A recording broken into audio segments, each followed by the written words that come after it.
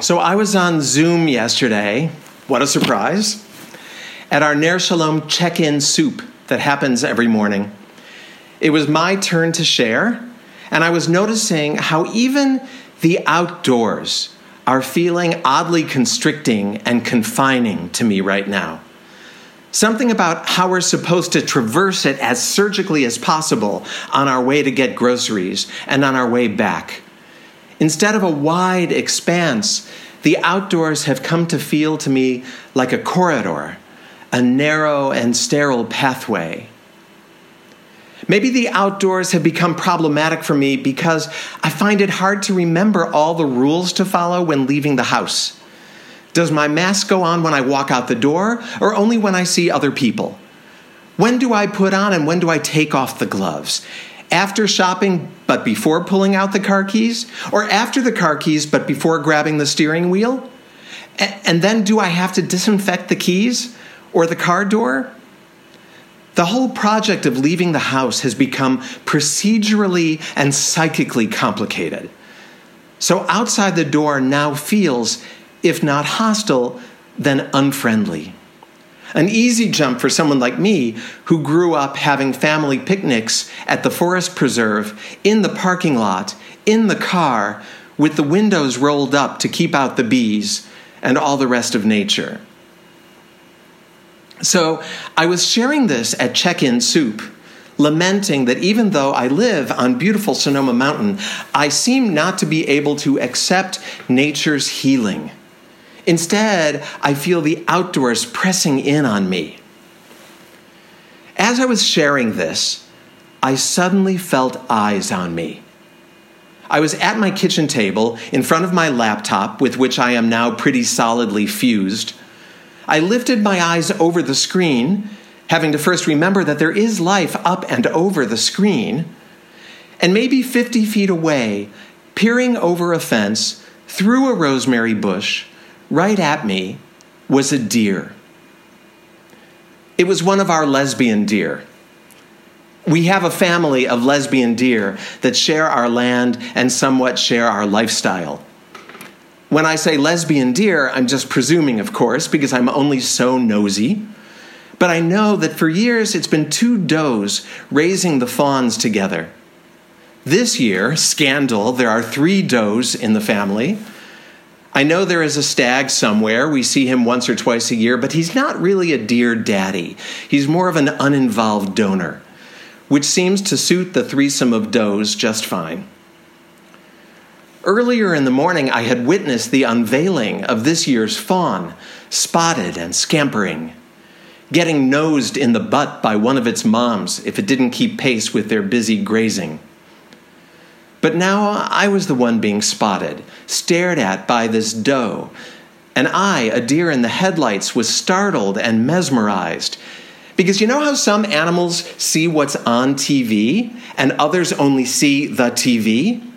I always figured it was the same for windows. For some animals, a window is the limit of what they see, while others see through it to the life going on inside. And I had imagined that deer are animals that don't see past the window pane. But here was one of the lesbian deer looking right at me. No alarm, just curiosity. She was sizing me up, wondering maybe just what I was doing, or getting a whiff somehow of the exaggerated distress that I emanate these days. Less pheromone than pheromone.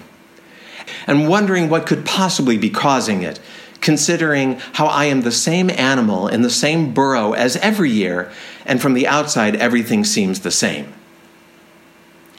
What I think she perhaps failed to grasp was how hard it is to be human. The ridiculous burden we hold, the weight of all this civilization. We are saddled with history and law and religion, metaphors and misunderstandings, stoicism and whininess.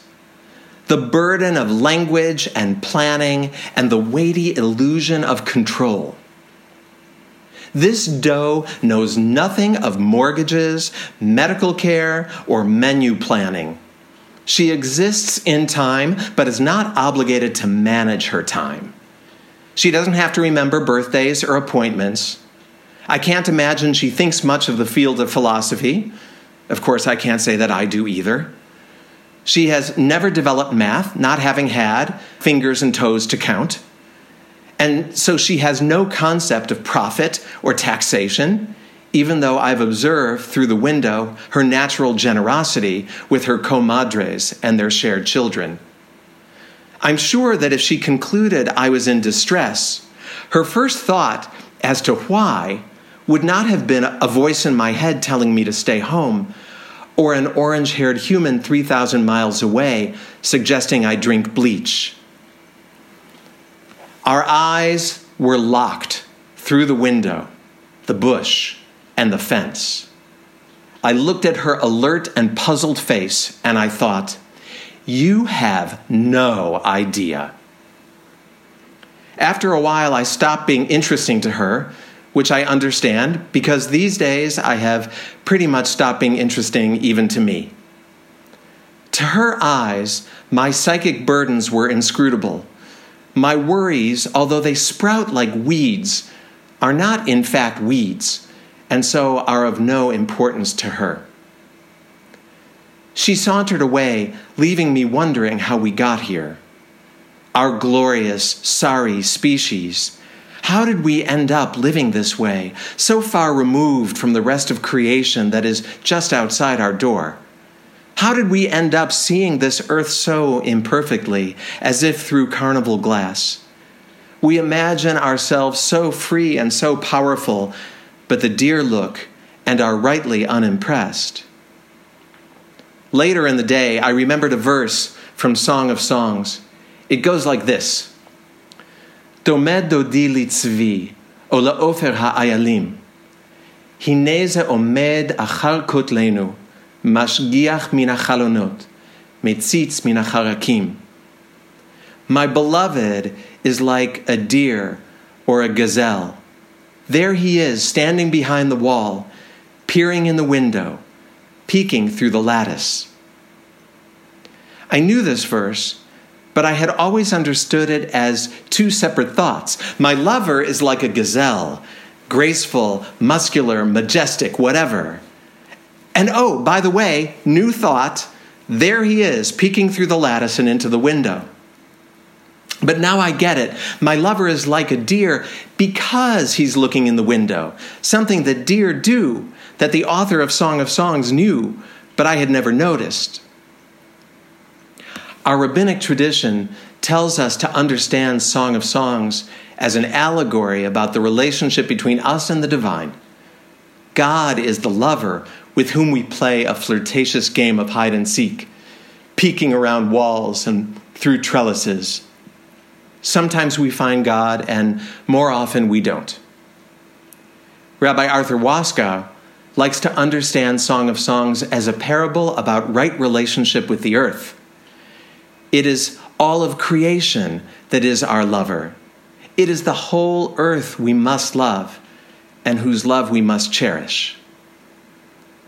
Easier said than done, because here we are playing hide and seek with the rest of life, building baffles around ourselves, sometimes made of wood, sometimes made of ego, sometimes made of civilization. And our lover, all of life, stands out there in the garden, looking at us like a deer, peering over the fence and past the rosemary and through the kitchen window, looking at us in curiosity and in invitation. Come out, beloved, it seems to say. Come back to the garden. And yesterday, as that doe stared at me, I felt her invitation to come out of the house, to come out of an isolation that started years and generations and millennia before this epidemic, to climb out the window of my worries, wiggle through the lattice of my limitations, and come back to the forgotten bliss of being and belonging. It's vast out here, she seemed to say. Why are you locked in such a narrow place? And I had, and have, no good answer. Yesterday, I rejected her invitation, but not today. Not this Shabbos. Today, I say, yes, I'm ready, for the moment, to step out of the narrowness of my humanity. I've been sitting in the same spot, looking past the rosemary and over the fence. I haven't seen her or her family yet, but when they come, and they will, I'll be ready.